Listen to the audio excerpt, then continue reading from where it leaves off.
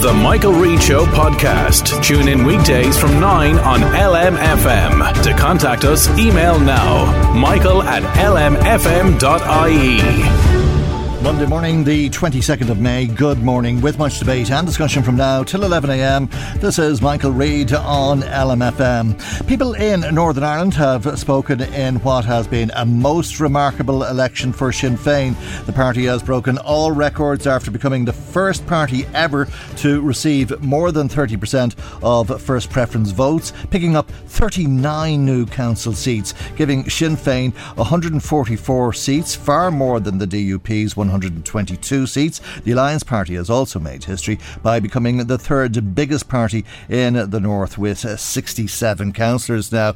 Let's speak to Sinn Féin TD for Meath East, Darren O'Rourke, who's on the line. Good morning, Darren. Thank you indeed for joining us on the programme today. Before we talk about the elections, can we talk about events in Navan over the course of the last week and that dreadful homophobic attack on a 14-year-old boy? We've had 5 arrests over the weekend, and people will be interested this morning to see in the Irish Daily Mail that the Taoiseach, the Taoiseach and the Minister for Justice have said that they will be happy to attend the Gay Pride Festival in the town on the 1st of July if they're invited. That follows on from another rally that took place over the weekend, which I know that you were at, the rally against hate occasion in the town. Over 100 people turned up for that. What was the mood amongst people?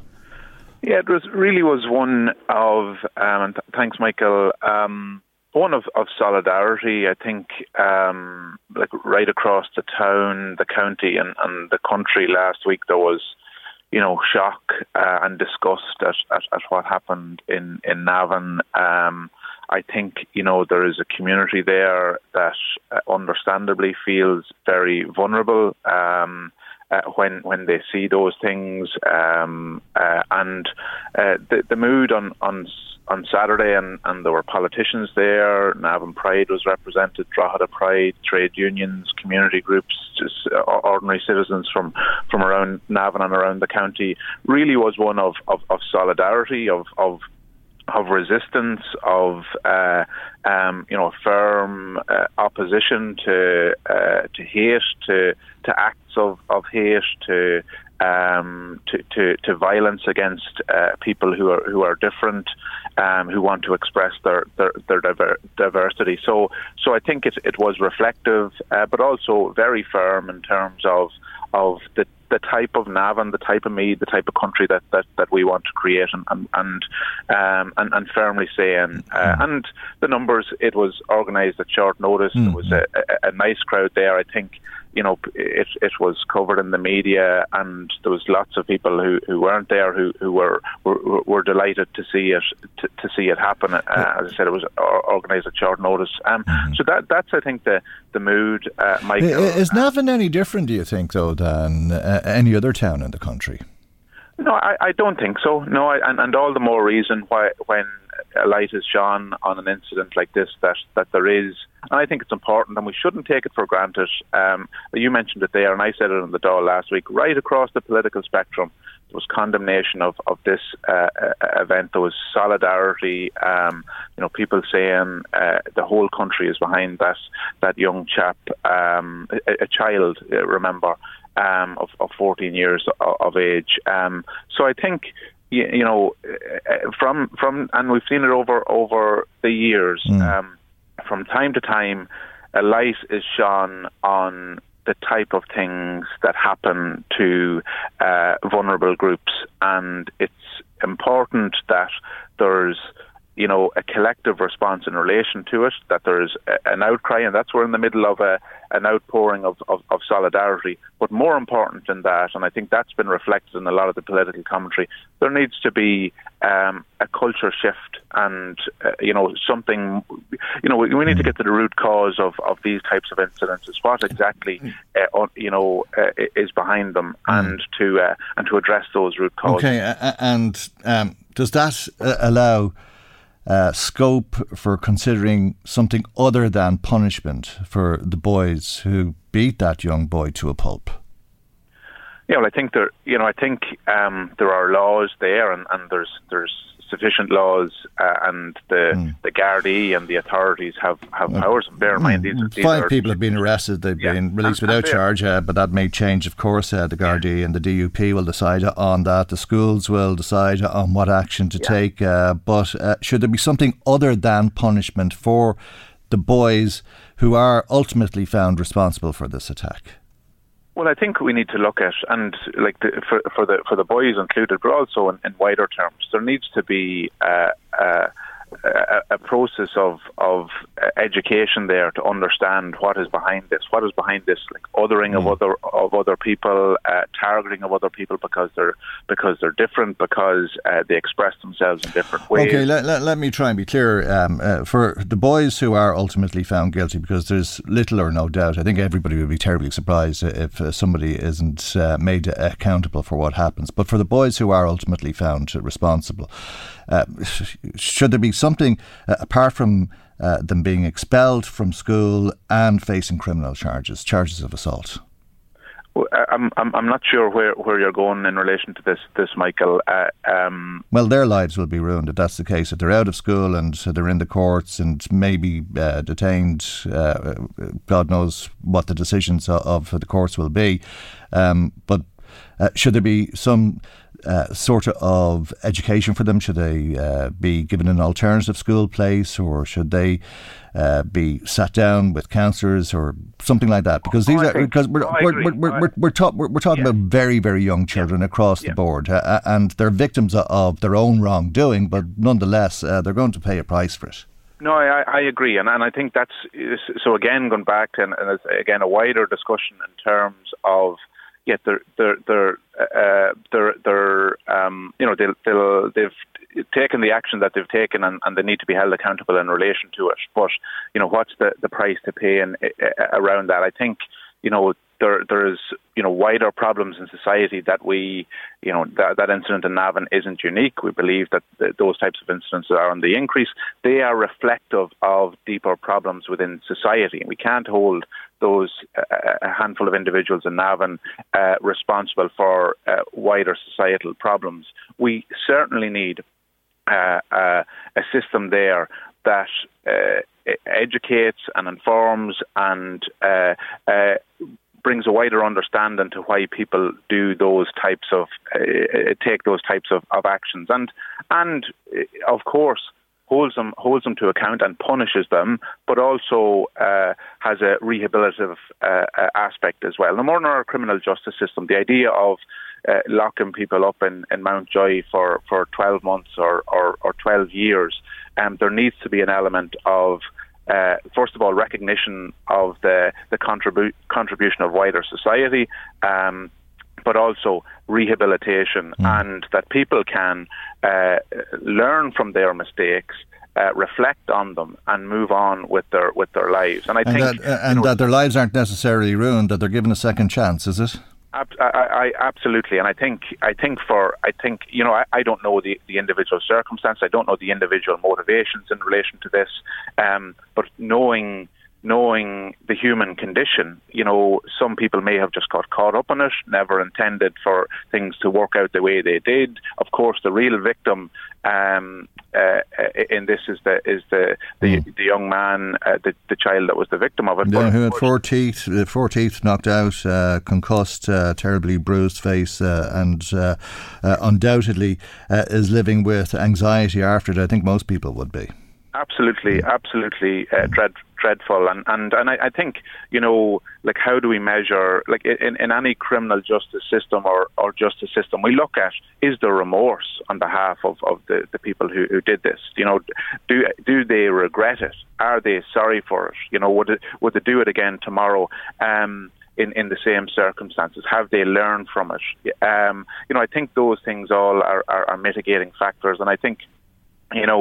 I saw some of the initial reaction. You look at the video, which was widely circulated, and it's almost tarred them all with the one brush, everybody that was involved in any shape or form. But of course, that's not the way of it. I think, the Gardaí and their duties, and we've all seen it in terms of individual cases. They go through it in forensic detail and look at the individual contributions to what happened and treat it accordingly. But I think what's really important here is that there is a strong show of solidarity that Navan and Meath and Ireland says we won't stand over this type of activity, and that we that we learn from it, that we don't want to come back here. You're always at pains to say that, and unfortunately we so often are back at the same position. But I think it behoves the community, but principally political and community leaders, to act on this. School authorities and political authorities to continue to stand up and call this out. And sometimes that isn't always the easiest thing to do, but it needs to happen. Okay, well, Sinn Féin, undoubtedly a very buoyant political party today after the elections in the north. It really was a remarkable weekend for your party. It really was, Michael. As you said at the outset, a couple of things. History in terms of the amount of seats taken, 144. No party in the north had ever taken more than 140 seats. So the highest number of seats, and right across the 6 counties, there were really strong results in a number of areas. You were taking 5 seats out of 6, 6 seats out of 7 in individual DEAs. Taking seats, I think really importantly, Sinn Féin took seats where they never took seats before. Coleraine is an example. There are other examples in the Causeway Coast and Antrim, and just that increase in support across the board. And I think there's a couple of things that were important in relation to it. First of all, there's the suggestion there in some quarters in the media that all that's happening is that the nationalist vote is coalescing around Sinn Féin. But actually, and another important element is that the nationalist vote is coalescing around Sinn Féin. But more than that, the increase. The nationalist vote is increasing. So I think there's very significant demographic changes across the north, and as a result, very significant change in politics. And it's only going in one direction in the north. And I think it behoves the government in the south to wake up to that and recognise the demographic and political changes happening in the north, and to prepare for Irish unity. Okay, right. That's a bit of a jump at the moment. How about getting back into Stormont, and what can be done to convince the DUP to take up their seats now? Because they're claiming that the election endorsed their position of holding out because of their demands and the Windsor Agreement not beating them. Well, I think the first line of Jeffrey Donaldson's manifesto for the local government was to get a mandate to get the Assembly back up and running, and ultimately the DUP have a decision to make. I think the mood music at the weekend, and I heard from some unionist commentators talking about it's a matter of when, not if, the Assembly gets back up and running. I think as has always been the case since the Assembly election, we have clearly stated that the Assembly has a mandate. Sinn Féin has a mandate within that, and that the absolutely resounding support for getting the Assembly back up and running has been brought to bear at the weekend there, in terms of the support for parties that want to get the Assembly back up and running. And I think the DUP will have to work out internally in terms of their position on the Windsor framework, and their discussions and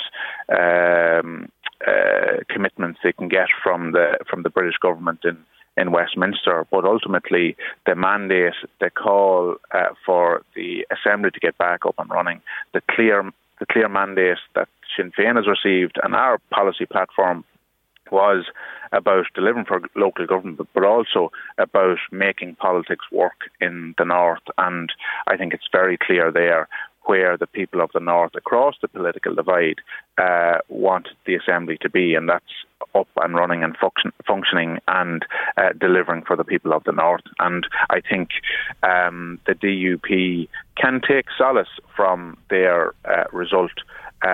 They held their 122 seats, whilst others lost seats, and I think that's a mandate for them to get back to the table. All right, man, we'll see if they interpret it to the same extent that you do, but we leave it there for the moment, and thank you indeed for joining us on the programme today. Sinn Féin TD for Meath West, Darren O'Rourke, on the subject of that horrible homophobic attack, very violent, vicious homophobic attack on that 14-year-old boy.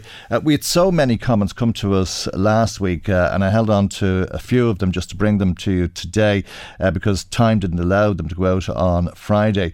We'd a text from somebody who asked to stay anonymous, who said aggressive bullying, verbal abuse, violence and sexual assault need to be named and blamed. The parents, school and youth who got involved in this should be held responsible. Mob and herd mentality is what it takes, is what takes over in these situations. The young people are a product of our society. This mentality will follow them and it will haunt them as adults. For some of them, it'll become their go-to behaviour because no one stood up and said, no, stand up and be counted for what is right. We have enough institutional abuse in history. Let us learn from it and move forward. Please be part of the solution. By remaining quiet, you condone the actions and are part of the problem.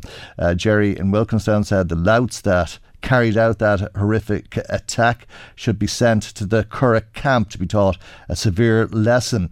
Navan listener says unless there's serious penalties for antisocial behaviour such as fining parents, curfews on thugs and more Garda patrols, the problem will only get worse. Time to build the new prison now, which was shelved many years ago. Another text from somebody who said, I disagree with the appalling, outrageous assault on that young boy and it being put on the internet, the video being posted like that. Appalling the stupidity of the assailants to think they were degrading the young man. Instead, it has really shown and told us all about how horrible and horrific those monsters are, and a lot about their mentality. Only for that student that pulled him free from being murdered. We all know now who they are. We see their faces in the internet, their bags, their clothing, and the Garda have the evidence, and they didn't win and they won't win. Jail is not good enough for them, says our caller. Now, if you want to make comment on the programme today, our telephone number is 041 983 2000, and we would love to hear from you. That's 041 983 2000. You can text us or WhatsApp, the same number for a text message or a WhatsApp text. That's 086 1800 658. Email michael@lmfm.ie. Michael Reade on LMFM. Now, the Irish Farmers Association is calling for stronger dog controls. Let's speak once again to Kevin Comiskey, chairman of the IFA Sheep Committee. Good morning to you, Kevin. Thank you indeed for joining us on the programme this morning. We've heard of a lot of attacks, worrying sheep, destroying sheep, and that over a long period of time. But it's not just sheep who fall victim to these dog attacks. I see your branch in North Kildare very concerned after attacks on a bullock which had to be put down over the weekend following a similar attack on a bullock a month ago. We have new controls in place. Are they strong enough? Well, that's the problem, Michael. We have proposals in place, and that's the issue, and that's what the Minister and the Government is dragging their heels on. After a long, strenuous campaign that the IFA Sheep Committee done, we got proposals brought to Cabinet, but that's some months back, and we have seen nothing happen since. Nothing at all? Nothing at all, and that's the unfortunate situation at the minute with the Minister and the Government. We hear these sound bites, proposed to state cabinet, monitoring the situation. I'll get my officials to look into it, but action is what's needed. We need action on the ground, and I want an announcement saying the 30 dog wardens are recruited today and are in place out on the streets and out on the countryside in their vans, looking and monitoring these dogs. It's the dog wardens has to do the monitoring and have to be out there employed by the government. Right, because we were to get the 30 new dog wardens, but also higher fines. Higher fines, indeed, and that's what the legislation. Another, what I want to hear in the announcement is not proposals. I want to see this brought and sanctions put in place that will reflect this horrendous attack and damage that's been done on farms. We see it on the sheep sector, and I've been highlighting it since I became chairman and indeed before that. Unfortunately, now it has branched out to the cattle sector and indeed on humans, and it's totally unacceptable. Is that very unusual that cattle would be attacked like that by dogs? Indeed, it's not, Michael. Unfortunately, when I was putting me going to the ministers, I put a booklet together of horrendous and horrific pictures of dog attacks, and some of them were dogs ran cattle over cliffs and were lying in the sea, down on rocks and everything. So, it happens. Calves been ran, calves been chased. So we've seen before this, where calves was attacked down in Kerry, if my memory serves me right. But no, the cattle attacks by these bigger and larger dogs is going on also. Okay. Well, people obviously haven't heard that they'll end up in trouble, or maybe they realise that it's lying on the Cabinet's desk, because those fines were to increase from 2,500 to 5,000. Are you aware of anybody who's been fined 2,500 recently, let alone 5,000?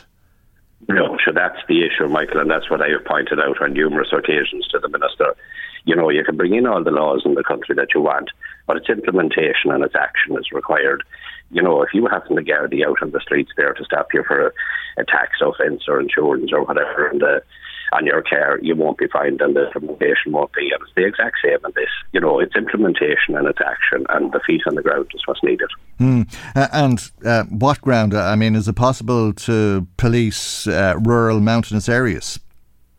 Well, it may not be possible to do the whole lot, but look at, if you got 30, we have 60 dog wardens at the minute. If we got an increase of 30, it'd be a good step in the right direction. And we have also said that, if it's as a role to play in this also too, that they can, when the dog is presented to get a vaccination or medicine or treatment of any kind, that they have to insist that the dog is microchipped and licensed also before they issue any remedy for that animal, the same as we have to do with our cattle and sheep. Okay, I take it the simplest solution of all is that people controlled their dogs, that there wouldn't be a need to police them, there wouldn't be a need for dog wardens.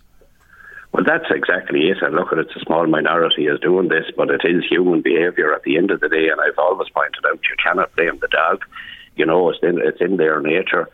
But it's human behaviour that has to do keep their dogs on the lead and under effective control at all times. Okay. Thank you, Kevin, as always, for joining us this morning. Kevin Comiskey, Chair of the IFA's Sheep Committee. Some more comments coming to us this morning about the attack on that young boy in Navan. Somebody says that the government should open up Spike Island and put in ex-army Rangers to run the prison with 3-foot-long batons. That's Mick. Thank you indeed, Mick, for that. Paddy Duffy says, with the number of strikes that young teenager took to his head, it's just pure luck that somebody is not facing a murder charge. Reade was in touch with us as well, and she says, those thugs whose culture does not recognise homosexuality should be given prison sentences, and questions should be asked of their parents too if they want to continue to be free or stay out of prison. They have to obey and respect the law. Thank you indeed, Reade, for that. Thanks very much to everybody who's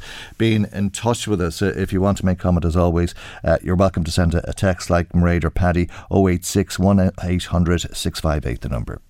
Michael Reade on LMFM. Have you ever shared an intimate photograph of someone else on the internet? The kind of photograph that would compromise people. Would you? If you did, or if you've thought about that question, would you think it was wrong? I would imagine we all would know it is wrong, and that it would have a serious impact on the person who's being photographed naked or semi-naked or whatever the case may be. But would you know it's illegal? I'd have thought most of us would. 50% of us are not aware that that is the case, and as a result of that, an information campaign is being launched, as you've been hearing this morning, to teach people that you just can't do that. It says a lot, I think, possibly about our attitudes towards sex.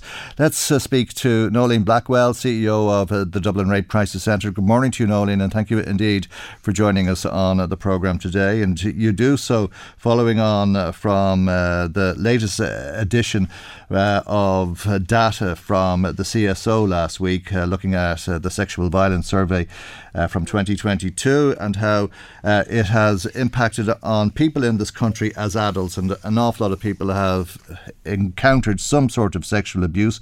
39% of women will have experienced sexual violence as an adult, 25% of women as an adult with a partner, and 1 in 10 adults have experienced sexual abuse over the last 12 months. Is it surprising to you at all that for the vast majority of people, their attacker has been a man? 84% of partners who assault their partner are men, and 90% of people who assault others who are not partners are men. Yeah, this is consistent with other evidence that's there. I'll say this about the survey, Michael. There's an awful lot of information in it and a lot to think through.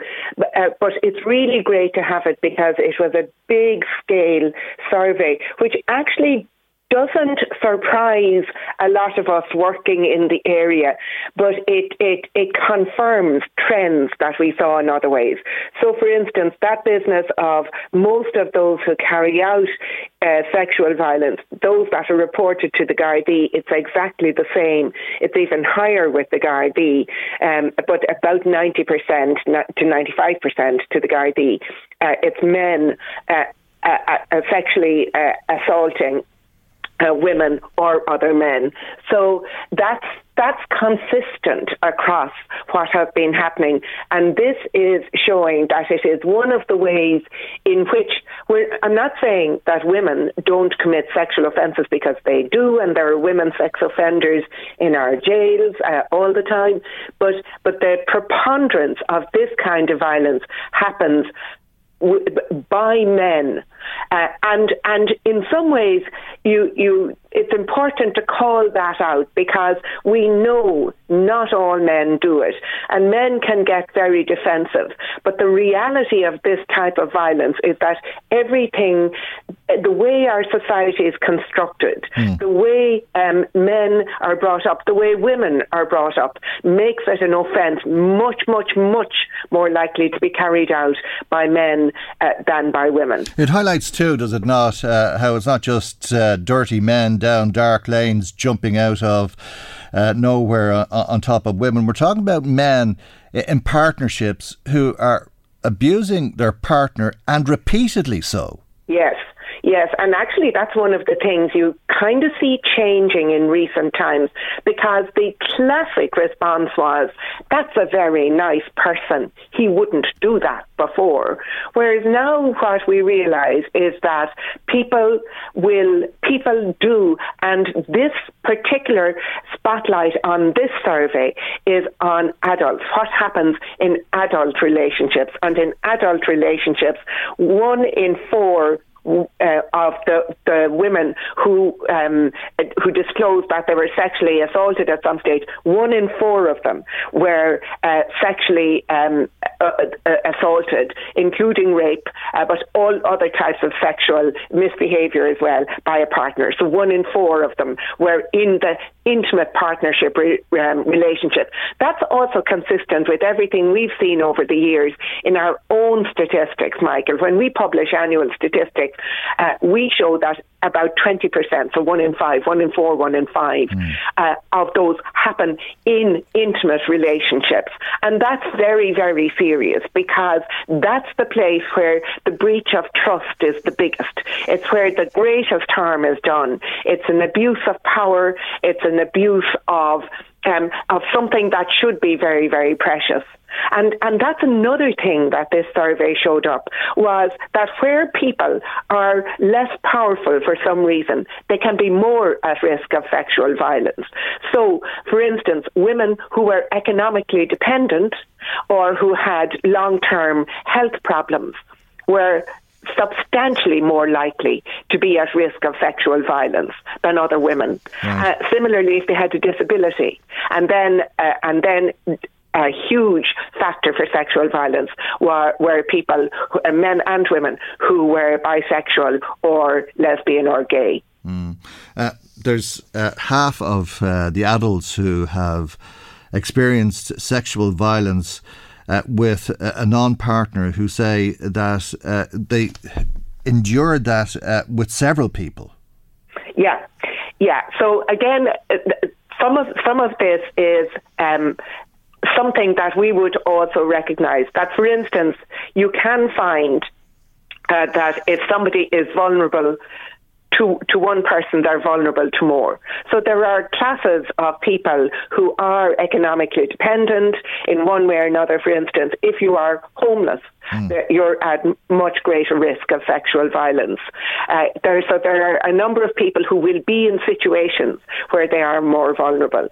Those who are selling sex are much more vulnerable to sexual violence than others. So there's a whole range of economic situations people might be in to be more vulnerable. And then there's also an age issue, it seems to be the case, where, for instance, younger people seem to be more at risk of multiple instances of sexual violence. And that's probably a lot of factors taking into that as well. I mean, frankly, younger people are experimenting more. They may not be in stable, settled relationships at that stage. They're much more likely to be internet dating via the various dating apps, and that seems to be a risk. And then there may be something in it as well, though, that they're more conscious, because one of the things that this survey does, which makes it hard, not impossible, but hard to compare with other surveys, is how it identifies sexual violence. And it identifies it as things we know about: force, rape, attempted rape. But it also identifies it as experiences which are sexual misbehaviour which has a forceful impact on somebody else. Like posting photographs on the internet. Like posting photographs on the internet. Exactly right. And on the internet and in other places as well. Like, people might, as you said, people might know the internet must be wrong. But do people know that WhatsApp is wrong in a work group? Clearly not. We hear the whole time of scandals where in professional organisations pictures are being shared around that are intimate images that they shouldn't be. So those are also instances of literally, it's criminal, as you mentioned, but it is also extremely harmful to the person and can have an impact on them that can desperately damage them. Is there a greater chance of being sexually assaulted today than would have been the case 40 years ago, let's say, for people in their 20s? Because one of the most striking parts of the survey, I would have thought, is that 8% of people over the age of 65 have never been assaulted, not as a child or an adult. Yeah, and you do wonder about that. But do think back, 40 years ago, it was not a crime to rape your wife. You literally couldn't do it in law. It was absolutely considered normal behaviour. So the older we get as we go along, the less likely we are to object to things in some ways. So one of the things that our therapists would say is that people sort of normalise some things in their mind over time. You know, if there's nothing you can do about it, you might normalise a bad experience and you might not recognise it as such. Whereas if it's a more recent experience, or if you're younger and you're hearing more about it, there's a chance you may know better. But Dublin Rape Crisis Centre was the first of the 16 rape crisis centres around the country to be formed. It was formed about 42 or 43 years ago.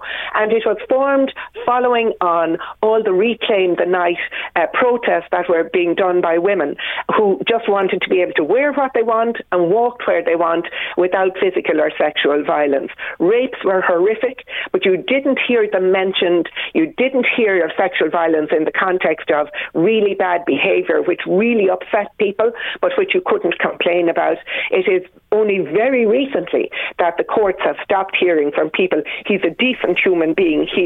You have to let him off that sort of bad behaviour. You don't even hear so much anymore of people saying she should be able for that. She's in a man's world. You don't hear that kind of behaviour anymore. So I think you couldn't talk about it before. There's some people still coming forward today. There will be people who phone the National Helpline today who will be talking about something that happened them 40 or 50 years ago that they literally were not able to talk about until today. That will happen today and tomorrow. Okay. So we were not able to talk about bad things that happened back then as easily as we are now. Okay. And also, I think people are more conscious.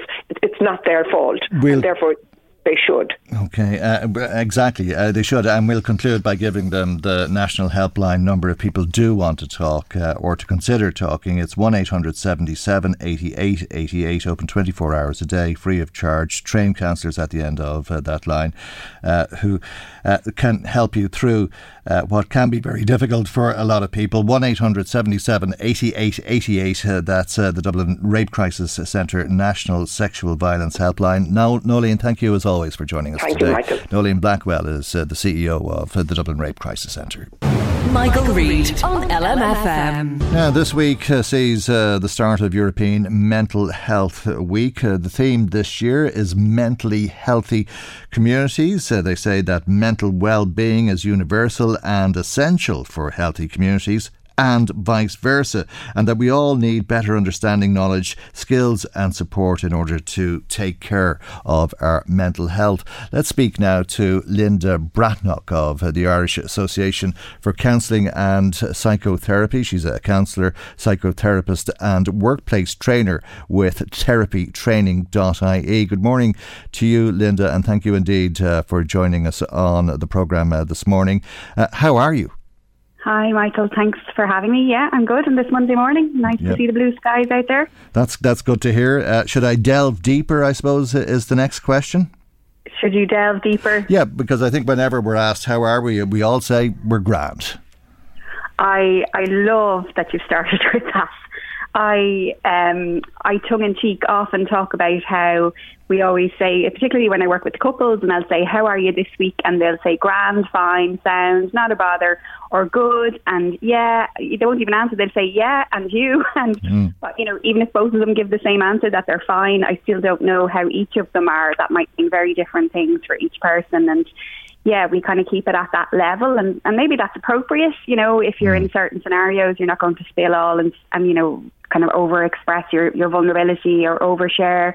But maybe we're undersharing as well. Maybe we're putting too much pressure on ourselves. And a bit odd when they're speaking to their counsellor, not recognising their feelings, I suppose. But we're all guilty of that. Why is that? It's kind of, it's just a habit, I suppose. And look, we all we all rather be the helper rather than the helpee. We feel, more comfortable. We kind of, our defences kick in, and, it's really normal and human. Sure, I do it myself sometimes, and I just did it there with you this morning, even though I'm nervous coming on the call or whatever. We do it. That's, it's a human response and it's normal. But I suppose, like what you were just reading out there around, mental health and how we can learn to, there are ways that we can learn to be. It's not even a doing thing. It's not necessarily changing a huge amount. It's just how we are in ourselves. We can learn different ways to what and it can feel counterintuitive sometimes, because what we're talking about is a normal human response. There's a reason that we all do it. That's kind of, probably goes back years in terms of survival and all of that, but sometimes it doesn't work for us anymore when it comes to mental health. Okay, and I suppose we all have ups and downs. We all have good days and bad days, some days harder than others, but to a large degree you have to get on with it and keep living, and you can't sit around worrying too much, but that can go on for a long period of time. And you've been describing it as like a stew pot. Yeah, and just to clarify, when you say we have to get on with it, yes, we do. Like, I had to acknowledge my nerves coming on this radio programme and get on with it, but it's to be important to acknowledge the nerves and acknowledge and not suppress. So, I'll give myself time to recover and have a cup of tea before I go on to do more work during the day or whatever. But sometimes we have that get on with it approach where we think we just keep going.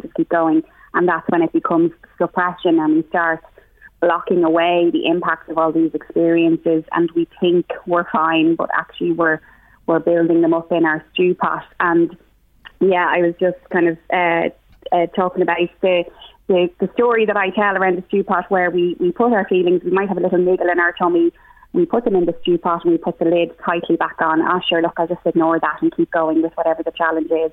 And then another thing goes in, the lid goes back on, and it just keeps building up until eventually the pot starts bubbling. And I was giving this talk on a building site one time, and it was kind of at the height of the pandemic. There was a tent in the middle of the building site, all these lads in their high-vis vests, and two of them were kind of nudging each other down the back. And when I asked them what was up, they said that they actually had stew for their lunch that day. If you thought the only way to get a more defined jawline with natural-looking results was through surgery, think again. Juvederm Volux XC is a non-surgical injectable gel filler that improves moderate to severe loss of jawline definition and can help you achieve natural-looking results with little downtime. Even better, this improved definition lasts up to 1 year with optimal treatment. No maintenance required. Improve jawline definition for a smooth, sculpted look with Juvederm Volux XC. For important safety information and to find a licensed specialist, visit Juvederm.com. That's JUVEDERM.com. Not for people with severe allergic reactions, allergies to lidocaine, or the proteins used in Juvederm. Common side effects include injection site redness, swelling, pain, tenderness, firmness, lumps, bumps, bruising, discoloration, or itching. There's a risk of unintentional injection into a blood vessel, which can cause vision abnormalities, blindness, stroke, temporary scabs, or scarring. Talk to a licensed specialist to find out if it's right for you. And there was a big laugh, and I said, great, who made the stew? One said their wife made it, and the other one said he made it himself. And I said, great, well, you know when you're making your stew and it starts bubbling up, and what I was going to talk about is how we can get a little bit irritable, and the spits, the lid starts rattling and the spits start coming out. Yes. And we might be a little bit passive aggressive, or we might be a little bit, kind of snappy with our friends and family. But he just said, no, that doesn't happen for me. And I said, why? And he goes, because when I'm making my stew, I leave the lid half on so the steam can come out, so it doesn't start bubbling up in that way. And I was like, everybody laughed, and it's exactly what I wanted to hear, because that's what we need to learn to do with our feelings, is to acknowledge them earlier before they get to that boiling point, And when that's anger, of course, that's very dangerous. That's where we see the red mist and we explode. When that's anxiety, it can come out in physical symptoms. Our thoughts can spiral out of control, being fueled by these bubbling feelings. And we obviously have the physical sensations and panic and, fast heart rate and sweating and not sleeping and all of that. But also that can lead to depression, where our thoughts spiral and we start forgetting our worth. We implode as opposed to explode, and we start giving out to ourselves and telling ourselves that we're not good enough, we're not worth it. We start to really believe these spiraling thoughts. And so, the stew pot analogy goes down well when I'm trying to kind of simplify it for people. It's difficult at times, I would imagine, for a lot of us, particularly if you're feeling anxious, because if you're feeling anxious, I think most of the time it's with good reason. And that reason remains there. But anxiety can be as damaging as depression can be, can't it? Yeah, of course, anxiety and depression, and there's generalised anxiety disorder. But I think there's a little bit of a mixed message out there around on social media around mental health and anxiety and depression, because sometimes we can feel, because we feel anxious, and you see, we can feel the physical effects of anxiousness and anxiety long after the event. I know myself, if I go for an interview, I can be quite calm during the interview for a job or whatever, but later on when I'm having my dinner, I might get a little bit shortness of breath or whatever. So our body has different ways of kind of expressing the experience. And then we might be thinking, if I didn't have that awareness, I might be going, why is my breath like this and I'm only eating my dinner, And it's the same with anxiousness or anxiety and depression or whatever. And there's a bit of a mixed message. It's okay not to be okay, but look at this sunset and everything will be all right. If it's really okay not to be okay, then it's okay not to be okay. So that means it's okay to feel stressed or anxious or sad or scared. or hurt or, not good enough. All those feelings are valid, but it's the thoughts that can spiral that we need to kind of keep in check. And the only way we can do that is if we say it out loud to somebody supportive. So if we let those thoughts spin around either in the stew pot or in our head or whatever, then they'll go unchallenged. And a maybe might start as a maybe I'm not good enough, maybe I shouldn't go for that because I feel nervous. And then it can become a definite, an assumption with no evidence or facts. So I always say your feelings are valid, but they're not facts, they're not permanent. And, I think that's, to look for the evidence, but the only way we can really overcome those blind spots if we use our support. So journaling is a really good way to do it. So writing it out, and even just reading it out on a page can really help, or art, or just expressing it in some way, doodling. It doesn't have to be proper sentences. Yeah. But then or as you say, speaking to somebody. It sounds very simple. It does, but it feels counterintuitive when you're vulnerable. Right. So it does sound simple, but our normal human response is to do the other. If we feel pain, we, even when we have, say, a pain in our leg, we tense up our whole body to try and stop that pain. But actually, as I've learned through having babies, if you can kind of slow down your breathing and breathe through the pain, it can help it to ease. And it's something similar when we have emotional pain, to actually slow down and give ourselves a breather and to be kind to ourselves. But unfortunately, just the way the world is today, we seem to put a lot of pressure on ourselves and each other. And actually, my experience with people, both in the private practice and in the people I talk to in companies, is that often we have a much higher expectation of ourselves than we have of others, and we can be quite critical of ourselves, particularly high achievers. Actually, we can be really that critic, that inner critic, is what helps us get things in at the deadline and helps us to achieve. But sometimes it actually doesn't serve the purpose that it might have originally done, and can spiral a little bit, and we can start to believe these critical thoughts that aren't facts. And that's where we need to reel in the thoughts. But it's really important to differentiate between the feeling and the thoughts, because I hear so many people, I don't know where the language has come from, but it's like, I feel that, and then they go on to say what their perception of the situation is or what they think, and that's not a feeling. Right. So it's actually how you feel is valid. And so if I say I feel anxious because I'm about to go on this radio show, somebody might say, "Sure, don't be ridiculous, haven't you got this experience," or whatever. And they're trying to make me feel better, but actually it might make me think there's something wrong with me for feeling this anxiousness, and then it'll go underground, and then I'll start spiraling, thinking, I'm alone in this. And, you're afraid to mention it because you're being ridiculous, or you feel that you're being ridiculous, and that makes it worse because you suppress it. Yeah. Like you often hear, people saying, you just want your children to be happy. And I'm like, well, I want them to be happy, of course, but it's also a bit of an impossibility, because we're human. We have all sorts of emotions. We have all of them. And I want them to know that if they feel anxious in a pandemic, that's okay, that that's normal and human. And I think that's getting a bit lost in the message out there around mental health. Okay, the two things I'm taking from your message is suppression, don't suppress things, and expression, express yourself if you're feeling anxious in any way. Yeah, and it's okay to park. So, of course, if you're going on the radio, I'm not going to tell you how nervous I am, even though I mentioned it a few times.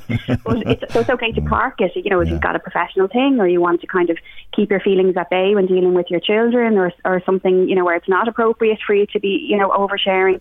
But it's to park it rather than to bury it. Yeah, it's to kind of notice and come back to it and use your supports later on. Okay, thank you indeed for joining us this European Mental Health Week, and for your company and advice as well, Linda. Very good. Thank you indeed. Thank you, Michael. Thank you.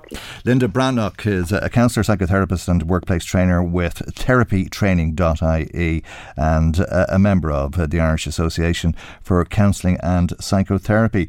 Let me bring you just a couple of comments that have come to us. People still calling us about the attack in Navan last week. Eamon says the lads responsible should be held accountable. He thinks they should face really harsh punishments for their terrible actions. A slap on the wrist will not be enough. How can they possibly be allowed to continue to attend the same school as the poor young lad that they attacked? How is their victim supposed to move on from what happened if he's being forced to see them every day in school? They deserve to be severely punished for what they did. Maura says those young men who carried out that horrible attack on the Navan teenager should be made to write an open letter of apology to their victim, to their school and to their community, and should be made to publicly own up for their actions for us all to see. Thank you. If you've been in touch, just to remind you, the telephone number is 04198322000, text or WhatsApp 086 1800 658, email michael@lmfm.ie. Michael Reade on LMFM. Now let's talk about the council elections in Northern Ireland once again. Former DUP MLA Jim Wells is on the line, and a very good morning to you, Jim Wells, and thank you indeed for joining us. How do you see the results? It's the first time that nationalists have dominated. It's been an amazing election for Sinn Féin, but the DUP did hold its own, didn't it? Yes, the DUP basically held the same number of seats. Sinn Féin continued to eat alive the SDLP and other nationalist parties, and basically that their increase in number of seats and vote was at the expense of the SDLP and a smaller party up here called People Before Profit. So, I mean, there's nothing particularly shocking in these results. Because well, the SDLP lost 20 seats and Sinn Féin gained 39 seats. Yes, but they also picked up, for instance, People Before Profit seats and a few independents. But, you know, the point is, yes, the Sinn Féin machine continues to march forward. And basically, there will only be one nationalist party within a decade. It's quite clear the trend. There's no sense of any unionists voting Sinn Féin. I mean, that's completely out of the question. So, yes, Sinn Féin had a good day. There were a lot of councillors, but they've unlimited resources. But they're way ahead of the DUP, nonetheless, with more than that record-breaking 30% of the votes. And I suppose it does beg the question, if Sinn Féin is going to be the only nationalist party in years to come, is it time, like the UUP is suggesting, that unionists looked at how they're fighting these elections? I think that's probably right. I think unionism needs to consolidate and needs to jointly work out a strategy to take on this particular issue. The DUP is still by miles the largest unionist party, and the LCU's party, frankly, it's on its way out. I mean, it's had 7 elections in a row where its vote has declined. It's losing seats left, right and centre, and I mean, the writing's on the wall for the LCU's party, and there has to be some coalescing of the parties for future elections. And not a good election for the TUV. You've given support to Jim McAllister's party, but really they've fizzled out, it would seem, wouldn't it? Well, they've maintained the number of councillors they have. I think their vote is up significantly, but it hasn't been a particularly good day for the TUV. I could have said it's Jim Allister, not Jim McAllister, who's an MLA for South Armagh, slightly different into the spectrum. I mean, it hasn't been a particularly good day. And of course, the people voted for the TUP because they believed they would continue to oppose the protocol. It's the TUV's role is to stand on their shoulder and make certain they keep their promises. If that was the case, would the DUP not have fared better? Oh no, I mean, the DUP had broken its promise and gone into government with the existence of the protocol. They would have had a really, really bad day. I mean, the people see them as the strongest bulwark against the iniquities of the protocol. Any weakening in that, and they're in a very bad position. But there was no gains. The point I'm making is there was no gains for the DUP, despite the position that it took in protecting national identity, if you like. Yes, but I mean, all the opinion polls and the canvassing indicated that the people wanted resolute, strong action against the protocol. There are no votes to be got in Northern Ireland in supporting the protocol. If unionists want to do that, they'd vote alliance. So, you know, the reality is that the Ulster Unionist Party, which has a much more moderate position on the protocol, once again lost large numbers of seats. And, you know, the punters, the people on the ground have no time for weak unionism in this difficult time. Okay, well, the protocol, of course, has been replaced by the Windsor Agreement. Are you saying that you don't believe that the DUP is going to go back into government? No, that's a different question. Certainly the Windsor framework doesn't offer any real changes to the protocol. But the DUP will be under the most enormous pressure to go back into government. And there's all such a threats of, for instance, water charging being introduced, a trebling of student fees, the end of free travel for pensioners. All of these have been threatened at the moment. And the DUP could well buckle under that pressure. There may be a bit of a tinkering through Westminster legislation. That might be used as an excuse to go back into government. So I'm not 100% confident that the DUP will hold the line, but it should, and that's the important thing, because the protocol is the biggest threat to Northern Ireland's political position since 1974. And if the DUP doesn't go back into government, what would you think about the idea of a government being formed without them? Well, we have always advocated what's called a voluntary coalition, which means that parties fight the election and then form coalitions on the basis of a joint programme for government. There could be a situation where the DUP would not be in that government. There could be a position where Sinn Féin's not in that government. And that's the democratic alternative to the present impasse. So that's not out of the question. But remember, Sinn Féin only got 30% of the vote. That means still 70% of the people of Northern Ireland don't want them. So there's all to play for here, but the present mutual exclusive destruction system that we have at Stormont, where one party can pull out and the whole thing comes down, that has to change, and it has to be exactly what you do in the Irish Republic. It's a voluntary coalition of the willing. No sign of that, though, in the short term, is there? No, there has to be a fundamental root and branch change to the Belfast Agreement, which was a product of its time when we were coming out of conflict, and it always was seen as a transition. And why should the system of government, which has given stability in places like Sweden and Germany and France, why should that not be also applicable to this part of Europe?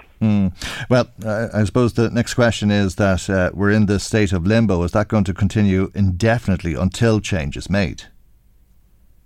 Well, any reverting to an executive will only be a sticking plaster until the next crisis, because of the system of government we have. Can you imagine in the Irish Republic a system that forces Sinn Féin, Fine Gael, Fianna Fáil, the Greens and Uncle Tom Company and all into government? It just couldn't work. It is bound to collapse. Similarly, you're asking parties which are totally opposed to each other in policy to go back into government. They may do so and it'll collapse again. I was at Stormont for 28 years and it was collapsing on a regular basis because of the inherent weaknesses within the system. Okay, so change. Would you prefer just to call a halt to it now and move to amending the Good Friday Agreement so that a new system of elections could be put in place? Yes, I think everybody's agreed that change is required fundamentally to the structures. That it's an enforced coalition which does not work. It's as simple as that. It can't work. And the system that works so well elsewhere in Europe has to be on the table for consideration. And the reality is that you and I will be discussing collapses in the future on many occasions unless we deal with this issue. And I keep asking, if Mary Lou McDonald was forced into government with Leo Varadkar, exactly what sort of government would you have in the Irish Republic? Chaos. It's an interesting thought, if nothing else. It is indeed, yeah. And that's and Michael Martin and Uncle Tom Company and all. And the reality is that system cannot work because it has the seeds of its own destruction inherent within it. So therefore, we have to start from scratch. Its transition period is now 25 years. We have used the system totally, which had so many inherent problems. We now need to move on to something that will give stability. Okay. And that's a voluntary coalition. All right. We live there for the moment. Thank you indeed, as always, for joining us this morning. Jim Wells is a former MLA for the DUP. Let's go back to some of your comments. Thanks to the listener in touch with us saying I was disappointed with Darren O'Rourke's take on the incident in Navan last week. Sorry, but these child thugs must be made accountable for their horrific actions. That poor child will carry with him for the rest of his life. Thank you indeed. I think Darren O'Rourke said punishment first and then maybe look at some rehabilitation, some form of rehabilitation, but punishment first. Our caller says at 7:30 11 this morning, they got a text from their child's school, which is St. Oliver's in Drogheda. And there was a very serious message in it that I'm not going to read, but it certainly would have caused concern. And it's the third time, apparently, that this has happened. Is it a joke or is it real? Have the Gardaí been informed? Will I keep my child at home? Michael, these people need to be made accountable. Thank you very much indeed for that. And we'll hope that it is a hoax and that whoever is responsible for sending the text message will be brought to book for that matter. Pat in Drumconrath says the assault in Navan on the 14-year-old boy by a group of his school peers was vicious and horrific. I didn't see the video and I don't want to. The boys who did that awful deed do need to be dealt with. What that means, I'm not qualified to say. That is for the courts to decide. I hope the wounded, hurt boy can recover from this awful, horrific deed. I hope for the boys who did it that their characters can be saved. But for that to happen, the parents need to step up so their children see them accept responsibility and express shame for having failed as parents, and see them take responsibility for what their children have done and offer to do whatever they can do for this young 14-year-old child and beg for his forgiveness. If they do that, there might be hope for a future for their own children. The rest of us need to see and pray, if that's your thing, for good to overcome. Thank you very much indeed, Pat in Drumconrath. Our telephone number 041983 2000, text or WhatsApp 086 1800 658, email michael@lmfm.ie. Michael Reade on LMFM. Well, the blockade is gone, but people in Inch, County Clare are still protesting at the idea of asylum seekers being housed at McGowan House. Let's speak to local independent TD, Michael McNamara, who's on the line. And a very good morning to you, Michael. I beg your pardon. I'm told Michael isn't actually on the line at the moment because the line has dropped out on us. We're trying to re-establish that line, and I think we probably do have Michael McNamara on the phone now. But as you've been hearing, the blockade has been lifted, but the locals continue to protest at the idea of asylum seekers being housed at McGowan House. Michael McNamara is accusing the government of a two-tiered system of immigration because communities like Inch and County Clare are being asked to house asylum seekers, but why is this not happening in more affluent areas? We do have Michael McNamara on the line now, and a very good morning to you, and thank you indeed for joining us on the programme today. Can you explain to us at all why people in Inch, County Clare are so opposed to the asylum seekers being housed in McGowan House? Well, I suppose, first of all, people need to understand what Inch is. I mean, people are on Twitter giving out that they won't ever do their shopping in Inch. I mean, there's no place to shop in Inch. Inch is Inch Bridge. There's a bridge not too far from it. There's a church, and beside that church is the school, and that's it. It's a very diffuse rural community west of Ennis. So for the idea of putting 69 men up there, a couple of miles, about a mile off the main road between Inch and or between Ennis and Connolly, is really it begs the question: well, without transport links, without something to do, I mean, it's one thing to put 69 or 89 or whatever number of single men into a town or even a small town or a city where they have transport links, where there are facilities, where ultimately there's the possibility of getting a job, of fulfilling their days. But to be put up there begs the question: why are they being put there? Because we know that there's a scramble for places right across the country, but there are places in towns, there are places in villages. I mean, I'm from the town of Scariff. There's a disused hotel there, bigger disused hotel than in Inch, and there are 76 people who go in there, comprised of families and couples. So I suppose the concern in Inch is that it's putting a large number of single men into a place where there's no transport links and are being provided with nothing. It's far from ideal. Very far from ideal, yeah. Completely far from ideal, as far from ideal as you can imagine. But given the alternative, why are people so opposed to them moving in? To the extent that they'd man a blockade on a 24-hour basis? Well, first of all, you said given the alternative. I mean, you see... Streets of Dublin seems to be the alternative. The only alternative is to be sleep in the streets in Dublin where they're subject to vile attacks by people, or to be an inch. But they're not the only alternatives, because we know that there are places available in towns and in cities, and we're putting people into places in towns and cities.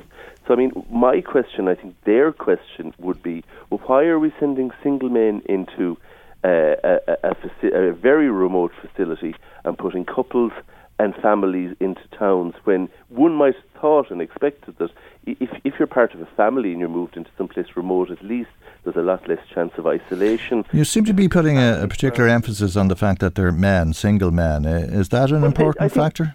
I think that is a concern for the community, and I think it's a legitimate question. Why are families and couples being housed in towns, and they're still being housed in towns, whereas single men are being moved into such a remote place? I mean, I wouldn't like to be one of 69 single men in a very remote facility. No, but you might prefer to be there than on the streets of Dublin in a tent. I would, and if they were the only choices, then I've no doubt which choice I'd take. But they're not the only choices. It's disingenuous to pretend. But why is it that people get worried about single men from other countries, and they don't get worried about single Irish men who are... I think that's slightly unfair. I mean, I was at a public meeting with people from Inch. They said it isn't to do with other countries. If you had 69 men from Reade that were being... Sure, I know of places that are being rented out by companies who house their employees, and you've large groups of men who've moved in there. I don't know if they're single... Without any work, no facilities, just sitting there all day with nothing to do. Because you see, if you're being housed by companies, they're at least gainfully employed. The idea, we signed up to the reception directive with much self-celebration that we were going to allow people the right to work after 6 months if their claims hadn't been processed in that time.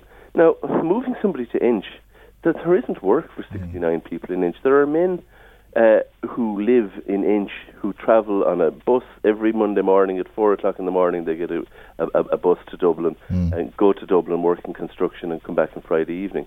But so, I mean, it is not an ideal. Why intimidate? It is not even a fair solution to anybody. But most of all, it is a solution that was the government arrived at without any consultation, without any discussion whatsoever. And now people make the point, it's a hotel. Nobody's entitled to consultation on who stays in a hotel. But that's simply untrue, because it's no longer a hotel. There's a material change of use.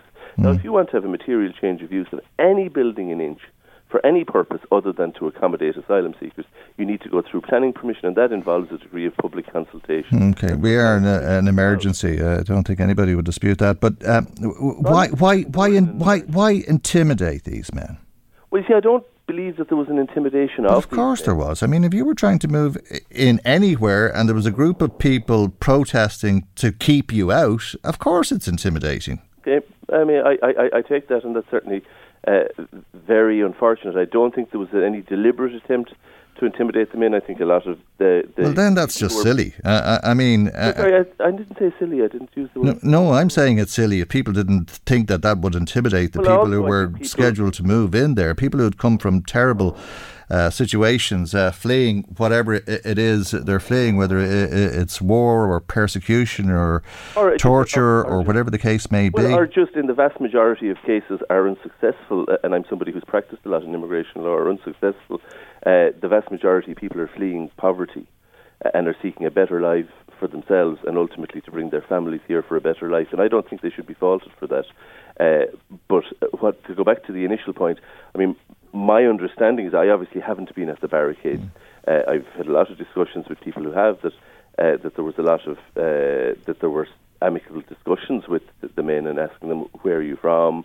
The normal conversation, why did you choose Ireland? What are you hoping to do? And you saw people pack up and take their worldly belongings with them in plastic bags as they made their way back to City West, only to be told nothing for you here, to go and sleep on the streets. I mean, it was pretty awful behaviour, wasn't it? There were also people who were brought by some of the people who were manning the barricades, brought to the local shops and because they needed something, because they're completely remote, no way to get to shops, and they were brought to shops and said, "Look, if we can help you." But that doesn't justify what appears to anybody from outside of the area as complete racist action to keep immigrants out, which is why it's become an internet phenomenon with right-wing groups around the world zoning in on what's happening in Inch and County Clare is a great example of right-wing politics.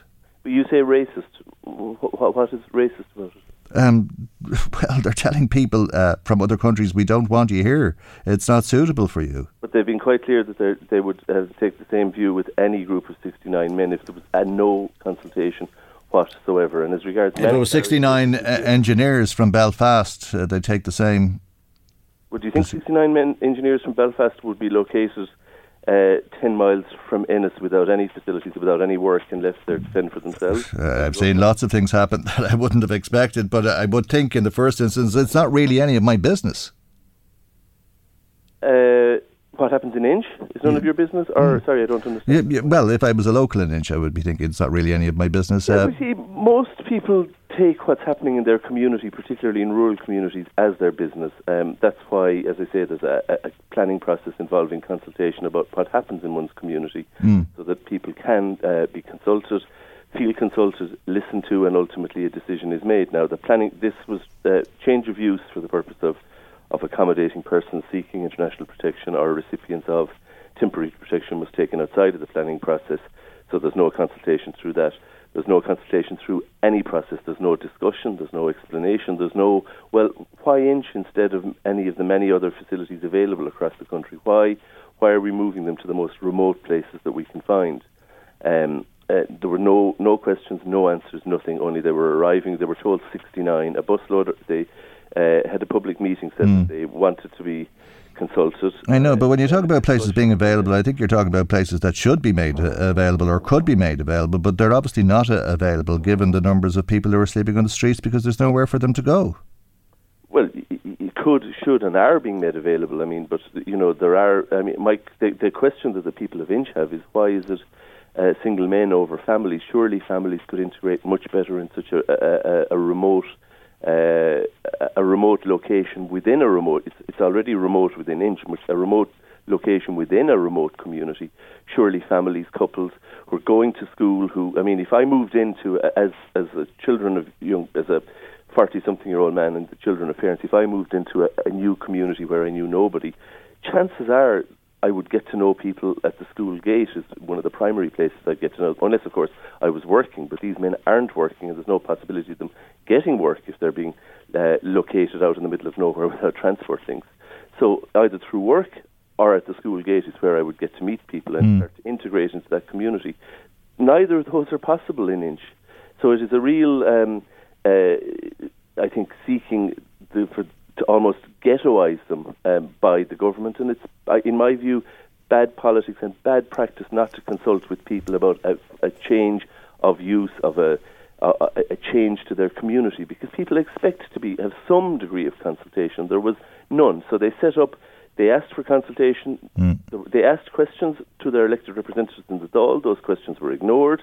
They had a public meeting. They said they wanted to be consulted. That was ignored, and then a bus arrived, basically to say, well, this is how it is. And they said, well, these people are here, but we're not. No more will come in without a consultation. Okay. And that is what has been done. And the government have accepted that there will be no more for the next 4 weeks. And by the way, I welcome the fact that Joe O'Brien, the minister responsible, said that it wasn't, having met them, he didn't believe that there was any so far-right integration. And you, like many commentators, have been very fast to label them as racist and very fast to suggest that that they're somehow linked to far-right politics. But in my belief, neither is the case, and that is manifestly the case if you bother to come and meet them. Joe O'Brien did, and I welcome that. He acknowledged that there was no far-right involvement whatsoever. In fact, some far-right groups tried to infiltrate it and were in packing. And he said that, described them as ordinary, decent people, and he said he would consult with them further in advance of any further changes. I welcome that. OK, we'll leave it there. Thank you indeed for joining us this morning. Michael McNamara, Independent TD for Clare. Michael Reade on LMFM. Some more text messages about the attack on the 14-year-old boy in Navan. Paddy Duffy says the person who posted the video didn't do the perpetrators any favours. It's impossible to dispute the evidence. It does seem that way to me as well, Paddy. Thanks for that. Somebody else says, Michael, I've seen the injuries firsthand as well as the trauma that this young boy experienced. We brought him home while his mother was on her way. What was done to this boy was beyond belief. I tell you, if they did the same to a dog, they'd be charged with animal cruelty. I was just in shock at the injuries that I saw, and I don't want to ever see anything like it again. Thank you indeed for sharing that with us. Now, as you heard earlier, the rally against hate took place in Navan as a result of that attack, and indeed as a way of showing solidarity with that young boy and his family. The co-chair of Navan Pride is Patrick Lawler, who's on the line. Good morning to you, Patrick, and thanks for joining us. What did that attack on that boy say to you about how safe it is for young LGBTQ people in the town? Well, I mean, this, I think, was probably an attack that could happen anywhere in the country. I think it's something that probably, the videoing of it, sad as it is, that it was shared so much, and we did condemn the sharing of the video. It's just horrific for that young victim to have to relive that every time it's played. But I mean, this thing is probably happening around the country, and we don't hear about it. Now, to that extent, I don't know. I know that I grew up in Navan. I was in St. Pat's for 6 years. And I never saw anything like that. There was always casual homophobia. It was an all-boys school. It was for the time. It was quite common. But I mean, I think a lot has changed in the last 15 years or so. From young people I speak to, through working with people with Navan Pride. I do think that this sort of thing. It is uncommon, and I think it's very sad that it was so ferocious and aggressive in what we saw, Disappointing to hear you say that it's probably something that's happening, whether it's on the same scale or otherwise, in every part of the country, and I suppose backed up by the research published last week by Belong To, which shows that the vast majority of young LGBTQ people going to school don't feel safe in school. Yeah, I've read this, and I think a lot of it has got to do with online, activities, social media. I think it makes it so easy for people to be targeted, via whatever platform they use, or even just WhatsApp or whatever. I think kids of today, they have it very tough. Bullying is just at people's fingertips. Whereas before, when I was growing up, if there was ever anything said, it was sort of finished with when you got home. You didn't have to kind of worry about or receiving texts or videos or whatever. So I do think it's a lot harder for this day's generation. When it comes to that kind of bullying. If anything good came out of the attack, it's impossible really, but it's the universal condemnation and the disgust that people have expressed across the board. And seeing the Daily Mail today that the Taoiseach, the Taoiseach and the Minister for Justice have all said that they'll attend the Pride Festival in Navan if they're asked, or at least that they'll try to, if their diaries allow. I take it you'll be inviting them. Of course, yeah. We have invited the Taoiseach and the Taoiseach and a number of other ministers already to our launch night, which will be taking place on the 12th of June in Specsavers in Navan at 6 p.m. I'd like to thank Specsavers for hosting that. It's going to be a night of refreshments, and we'll give an announcement. We'll just sort of give a run through of what's happening for the festival. So the festival begins on the 26th of June to the July the 1st, and the intention is to have the parade on July the 1st at 2 p.m. We just have to dot a few I's and cross a few T's on that with the guards and that. So we have the council backing. We have our insurance bought for the parade and everything. So we just have to dot a few I's in that regard. But look, there's lots happening, and anybody is invited to attend. All ministers, all TDs will be invited if they want to attend any of our events. it's multi-party. It's not. We're not going to be picking and choosing, So it'll be different, though. It's great to see that backing, though. It will be different, though, won't it, to other years, given what's happened and the shock that people have experienced as a result of the assault, but also as a result of the mindset. And I take it the Pride rally will be an opportunity for people to say, let's live together, and an opportunity for people to respond to that and show solidarity. Yeah, of course. I mean, this is actually our first ever Pride Festival this year. So we started planning it in early January. And it's been hard work for a lot of people on our committee. We've really had to work hard to get everything up and running. We've had the backing of a lot of businesses in the town who are putting on events. The Central, the Solstice, Henry Loughran's have all been absolutely brilliant support from the outset. But as you say, I think there will be a different dynamic to it. It was and it is still going to be a celebration of the LGBTQ plus community in Navan and the surrounding areas. Now, I think we will also have an aspect of showing solidarity again. We will have a message once again for any victims of hate crime, and that's what the rally was held for at the weekend. And it's not just hate against gay people; it's hate against migrants, it's hate against women, whatever. It's any sort of minority group. That's what we were protesting against at the weekend. You mentioned the businesses in the town, and a number of them flew rainbow flags over the weekend. Yeah, that's right.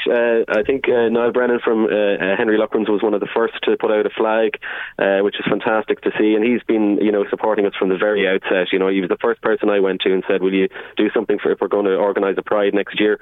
Then the Central got on board, and I believe that the Railway Bar had some flags up in the town.